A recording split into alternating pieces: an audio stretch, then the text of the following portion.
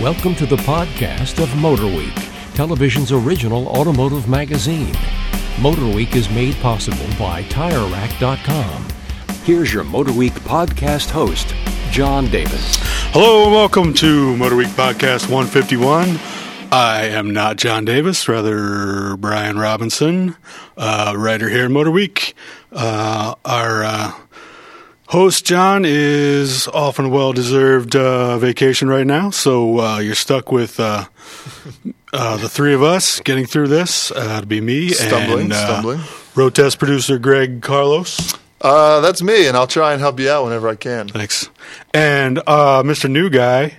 New guy. Writer Garrick Zykin. Right. Welcome. Thank you. And I'm just going to try to coast along and maybe fill in between when Greg stops talking. Hang in there, or guys. Take a break. We plan to be on here for about an hour, so by about minute 30, we should be nice and rolling. So this is a special podcast strictly dedicated to the LA Auto Show, which is going on this week. LA Auto Mobility is how they advertise it now, as like the press days and things like that. And the automobilities bring the technology and the auto world together because, as we know, in many of these vehicles, you're getting both. Thank you for the clarification. You're welcome. Yeah, so you were wrong. Yeah, since you guys both got back from there. Right, although I did see advertisements for LA Auto Show, so I think you could still call it that. All right. So before we get into actual vehicles, what was the overall mood of the show? I know we were on a kind of 4 or 5 year run where sales have been up. It's looking like sales are actually going to be down this year. So what was the kind of mood of the show? The mood, it wasn't – the excitement wasn't there for me, and I talked to a lot of other journalists who kind of had the same feeling. There wasn't any – there were a few bigger launches, but nothing really, really major, so nothing to really get excited about. And obviously, if you talk to the folks at the manufacturers, they're always excited, but they kind of have to be. Sure. So, to me, I don't know how you felt. I just wasn't – it wasn't a bad show, but it wasn't great. Right. How did you feel, Garrett? Share your feelings. Well, it was my first auto show in an official capacity. I've been to them as a consumer, so I thought it was very interesting. And some of the press events I went to, were packed. The one for Alpha was packed. They were probably giving away free stuff. That was the first one of the day too. It was people had been lined up. Right, exactly. And the one at Jaguar Land Rover, that was also packed too. So I thought there was a lot going on. Plus we only had one full day to try to get a lot done. So yeah, we we've talked about this before, but the way they do auto shows now, and specifically LA, is they do a lot of the reveals the night before, or 2 nights before. So I was off at Chevy the night before, and then Lamborghini, and you were at Jag. And we had already by the time we got into the show, for most things we had already seen pictures at least, or actually witnessed the reveal firsthand. Right, exactly. So that takes away some of the excitement too, probably. Right. And even I guess like the Alpha, we've seen that for like a year now. I mean, I went to the reveal of that like a year ago. Anyway, so let's get into the actual cars. What as far as production cars, what?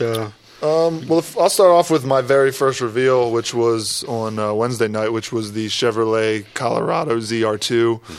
It's a off-road package, essentially. You still get a choice of a diesel engine, which is that Duramax, or you get the gasoline. You do get a new transmission now. It's up to an 8-speed auto. Off-road package, so you get beefier tires. I think 31-inch off-road tires are standard. The big news on that one is their suspension, specifically their shocks. And to get it right, it's their dynamic suspension spool valve shocks, which are different than most other shocks, and are actually the same they use in the Z28. But now this is the first time they've been used in a production off-road vehicle, and they're more precise. They can be a lot softer when you're off-roading. They can read what's happening. And then when you're on the road, they're actually very tight and allows for a much more comfortable and smooth ride. So that's the big news on that one. But you definitely want to take it off-road. Absolutely. This isn't. It's a 2-inch lift. I mean, skid plates, everything. This is an off-road truck. So it's kind of like a Raptor fighter, but in a smaller smaller package. Which is interesting because they don't have a true Raptor fighter in the Silverado, right? Right. So they went a little bit different direction, just made it smaller, which we'll see. It's probably better for off-road, right? You want less mass out there. For sure. What else? Garrick, that same night you were at I Jag? like the I-Pace from Jag. And like you said, there was a reveal before everybody else saw the reveal. It's interesting. It's their first electric vehicle. And so, they went big. It's an SUV, seats 5 people, 2 engines, 1 on each axle. Each of the engines is 200 horsepower, combined 400 horsepower. They made a point of showing us how they constructed it, which was very interesting. The batteries are under the floor, so that gives you a lot of room for leg room and capacity inside and the lower the center of gravity, which exactly always helps. Right. The design is unmistakable Jaguar. So you have that sleek look with the versatility of an SUV. It was interesting because their reveal, it was a virtual reality reveal. So they did it all on the goggles, and they took the goggles off, and there it was. So it was, in speaking with some of the other journalists who were there, a lot of people were impressed with the presentation on how they did that. So was it a concept or this is a production vehicle? It's a concept, but you can have it in your driveway in 2018. I need a really long extension cord. The name to me is just odd. Like, I know they have the F-Pace and they want to keep the pace going, pun intended. Wow. But the I-Pace just does not roll off the tongue very well. I don't know. Did they say that's going to be the name of it for sure, or is this just for purposes of keeping it within the family? Well, they're referring to it as the I-Pace. So it probably will be. I would think so. I mean, the F-Pace, I-Pace, keeping it real. Right. All right. Keeping up the pace, like you said. Yeah, and then later that night I hopped over to Lamborghini, and they had I want to say a smaller reveal. It's not small when you deal with Lamborghini. Everything's very glitzy and glamorous. But they had the Spider version of the Lamborghini Huracan. This is the rear-wheel drive version. So they came out with the coupe. Now this is just the rear-wheel drive Huracan Spider. So that was pretty cool. Was there anything different? Just the fact that you can just drop the top and 2-wheel drive now. They're all to the rear wheels, which the ones we've driven have all been 4-wheel drive so far. Yeah, supposedly they handle a little better because they're a little lighter in the front and steering a little better. But haven't driven one yet, so I couldn't tell you. Yeah, and then I'd say the other big launches, the CX-5, which is a huge seller for Mazda. Follows the CX-9, similar styling. If you look at them, it's like a father-son type relationship there. It's got 3 engines there. A few years ago, Mazda said they were coming over with a diesel engine, and here we are. Here we are 3-4 years later, and it's still not here. But now they're saying officially that it'll be here the second half of this year, and it'll be one of the engine options in the CX-5.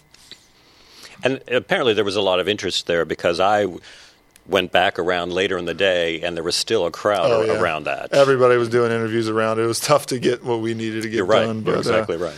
Yeah, that's probably one of the bigger ones. But go back to the I-Pace and probably its brother, the F-Pace. You went to the Alpha reveal of the Stelvio. Right. What'd you think? Well, it's very impressive. They're getting into the demand for SUVs, so that was interesting to see that. Of course, Alpha is returning to North America, so this is their third vehicle. They had the 4C and the Giulia. So this kind of seems like the natural next step with the demand for SUVs, and this is actually a mid-size SUV, premium mid-size SUV. That was another one of those situations where even later in the day it was hard to get up close to get some good shots and to get a good look at it. And this is based on the Giulia, right? Same platform? Right, same platform. And this is actually there's a second vehicle on this new platform. So that's certainly interesting. Certainly, it looks like an Alpha. So there's no mistaking it's got that styling. But again, it's kind of like the Jaguar and the I-Pace. You have the styling, but you have the more versatility and more room. And you could still get a quadrifolio, which it's 500 horsepower, under 4 seconds to 60. Right. I mean, that's right, exactly. That's pretty awesome. Did you hear it? Did they start it up at all at the press conference, or did you hear anything? I didn't get to hear the actual car because of all the other sound effects and things that go along with this. But sure, everybody wants to have the quadrifolio and all that horsepower. The standard is going to be 280 horsepower. Turbo 4-cylinder, same as the Giulia. Right. I'm assuming. Right, exactly. All right, what else?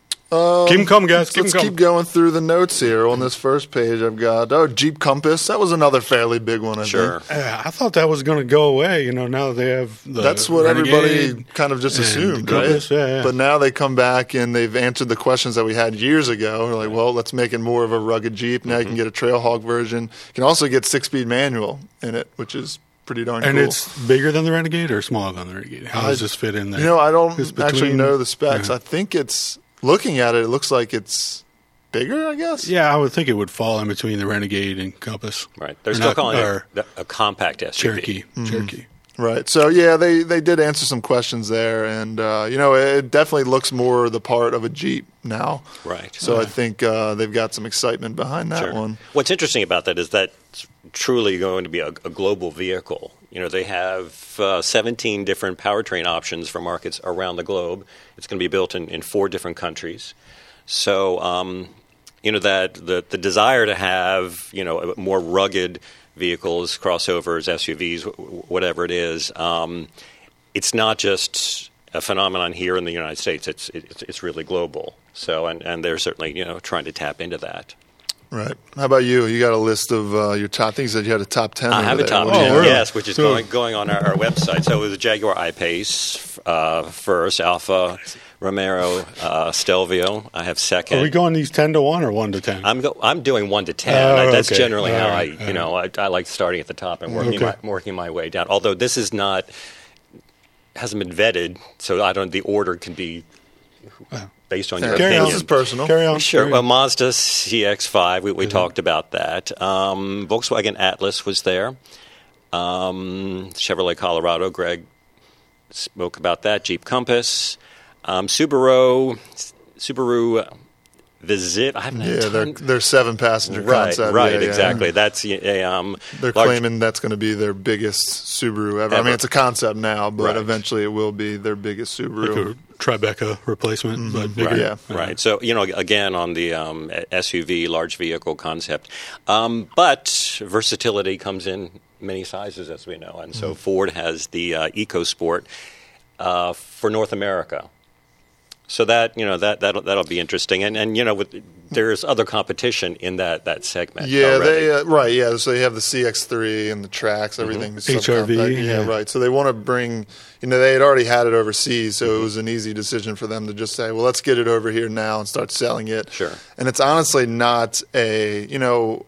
It fits in that category. It's small. It's cheap. It's efficient. It doesn't strike any. Doesn't strike me as a very exciting car, but I'm sure it's got sport in the name, Greg. Yeah, but I did notice that they said that this one will actually have Apple CarPlay and Android Auto, which for a while Ford was not. They weren't hopping on that train, but now it seems like they might be doing that. So yeah, it's. I feel like that's a placeholder for them until they can really develop something for this specific market. Okay. If they even go that direction, but I noticed that too. It's not so much a size, but they have a lot of technology in there. It's for young people. Sure it's for people around my age who want a new car. Yeah, Brian Robinson hates them. Yeah. Kids but or we are young people or we will not be ignored. We are around and we're going to buy cars, and we need them to have very specific things. Right. Did I read somewhere that it's built on the Fiesta platform, or am I totally off on that? That would make sense. I believe it because it has the same powertrain. Still has a 1-liter 3-cylinder engine. Okay. You can get a 2-liter for 4-wheel drive. So I think it's good. It's another option if you're looking for something that size. Yeah, and then let's see. We'll go back to more luxury. We had a Mercedes-Benz came out with their S650, their Maybach Cabriolet. Right. Beautiful. Which is just, huge, luxurious. Right. But more exciting for me was their E63 AMG. That has their newest version of the 4-liter turbo engine and now uses a twin-scroll turbocharger. kicks out 563, but if you go up to the S, you're getting over 600 horsepower. That's 3.3 seconds to 60. It was a Cooper sedan. That's a sedan. And it is a very powerful car. And I really look forward to driving that one. You can get the first edition, which comes out with a special trim package, or a special trim of like matte paint and black trim. You get carbon ceramic standard on that first edition. But they also have a new 4MATIC all-wheel drive system. And one of the problems that people had with AMGs and that 4MATIC was that you couldn't get those cool smoky burnouts that a lot of degenerates like myself like. And but now if you go into a race setting, it'll actually completely decouple the front axle, so you can go full rear-wheel drive. Okay. Up until a point where if you really get out of sorts, it will recouple and kind of save your backside. But yeah, that's a step in the right direction. Now it's constantly varying torque split. It used to be a set torque from rear to front, I believe. Obviously, biasing towards the rear. Now it's constantly changing that. So it's really, it should perform better on the track. Right. And the Mercedes display is huge there. It seems like they brought every single vehicle that they ever made. They always have everything there. And then things that, you want to say that are new but really aren't. They've had them for a while, but they're all out there to get your hands on and jump inside. Right. And the Maybach is definitely something you want to see, but it's in the back of the display, back in the corner. Right. Well, it's like the milk through the grocery store, so you have to walk through everything else to pick up on your way back to what you need. All right. Well, I'm sure that's what they were thinking when they set it up. Anyway, it's worth looking for, and it's worth getting back there looking for it. Yeah, and then some more practical stuff. We've been seeing the CHR in one form or another from Toyota or Scion. Now that Scion's gone, the CHR is now in a U.S. spec. We've seen that for the first time here now. Brings over some of that Scion styling. It's funky, quirky, smaller. It's going to compete with the HRV and smaller subcompacts like that. Let's see, Chevy Spark Active. Right. Things like that. What else we have? Honda Civic SI. Yeah, there was a prototype. The prototype. Yeah, but essentially for Honda means it's basically that's what it's going to be. Okay. And they're saying this is their fastest SI. Fastest SI, but it falls right between their Sport and their Type R. The Type R at the top end and the Sport at the lower end. Yeah, so that's something to look forward to. This is always kind of a green show too, so a lot of focus on fuel efficiency. The Green Car of the Year award went to the Chevrolet Bolt, which I don't think was a major surprise there. But they had plug-ins available, so the Cadillac CT6 is going to be available in a plug-in. You've got the revised e-Golf. Yeah, with more range. Up on range. I think a couple of manufacturers would get press releases saying they had boosted their range or whatever while they're out there. So I don't know. Yeah, but oddly enough, the Smart Electric is, I think it's, I forget what the original range was, but it's only at like 80 now, so it wasn't really a huge I think it was boost. only 60 some before. Yeah, so they did boost it a little bit, but it's still falling behind everything else at this point. But you'd say that about Smart in general. But that's it's a city car, so your distance-wise, you may not be traveling as far. Right. Well, I certainly see them outside the city, so I feel like we should make a rule and make them stay within. There should be like an electric shock collar like they have for dogs. So if you get outside of certain limits, then you should get a little shock. I haven't driven the electric one, but it was fun when I did a few weeks ago, the Cabrio, and like I said, it was fun. I was impressed. And sounds like we're getting to the bottom of the barrel here. Yeah, I mean, anything else on your list there? I do. Land Rover Discovery. They had an interesting event there. It's showing off their tow assist technology, where if you have a trailer and you're trying to back it up, you're basically steering it from the screen and the control in the console, and your foot on the gas. The car is steering it itself, and it was really very interesting. I could do it twice. First time was okay. Second time, I got a feel for it. What made it even more interesting was that the discoveries they brought over were British spec, so the steering wheel was on the right hand side. So that made it a little bit more interesting. But it was just it was. I thought it was good technology. You're basically just lining up the trailer with where you want to go, and you've already plugged in the dimensions of the trailer for that. So, and again, it's assist. You are still doing it. It's not doing it for you. But I think Ford's got something like that in the F-150. Right, they were talking about that too. But it was nice to. I mean, I think car shows are great, but if you can't actually get behind the wheel, that takes a little bit of the fun out of it. So that was nice to be able to do that. Yeah, I'm going over the list here. You'll have to excuse me because this is the second year in a row I've pretty much gotten right off the plane and came in to talk about it. And you're Panamera made its debut here. Right. You get a long wheelbase, or there's a new standard V6 engine. And a lot of interest in that one, too. That one, if you that's didn't get in early. One. They always have a pretty cool display. They have a lot of their race cars and stuff available to look at, but it's alwaes hot in there. My God, is it hot in there? Because they have at least the cards on the temperature. In previous years, the lights coming down. That's neither here nor there. Right. But that one, if you do go to the LA Auto Show, you have to look for it because they're tucked separate. Away in the back, they're tucked away. They like to keep themselves separated from the commoners. They are Porsche. Right, exactly. All right, Greg. I got a couple I was trying to wrap this up, but all right. Cadillac. Got somewhere to be? Yeah. I do. Didn't you do the Cadillac? The Escala. Yeah, the concept. I mean, that was just out there for everybody to look at. And I can't remember if that was debuted at another show. I think wasn't that at Pebble Beach? Yeah, probably. Because it was pretty much wide out in the open. Honestly, I don't know much about it. I just saw it on my way to another car. Right. I think Garrick just wanted to say that, Escala. Escala. I did. Well, because I didn't get a chance to get a really good look at it either. But yeah, Escala. Yeah. Before we wrap up, Genesis G80 Sport is a new trim level for the G80. That whole G80 lineup was refreshed, but now the Sport gets the twin turbo from the G90. Audi A5 S5 Sportback is coming to the States, which is always cool. Nissan had some interesting stuff. They did the Sentra Nismo, so they have their turbo, which is now a Nismo. You can get still the 6-speed manual, turbo motor, just different styling, things like that. Right. And then their Rogue, they have a Star Wars special edition, and that was probably one of the grander intros that I'd seen there with stormtroopers coming out and everything. And fire. So, you can get so you get two colors, black or white. Right. Only 4,000 are coming to the United States, and if you get one, you get a special Death Trooper replica helmet, which is the only way you can get a Lucas. Sure. Wow. I guess confirmed replica helmet, which is cool. Right. So that was.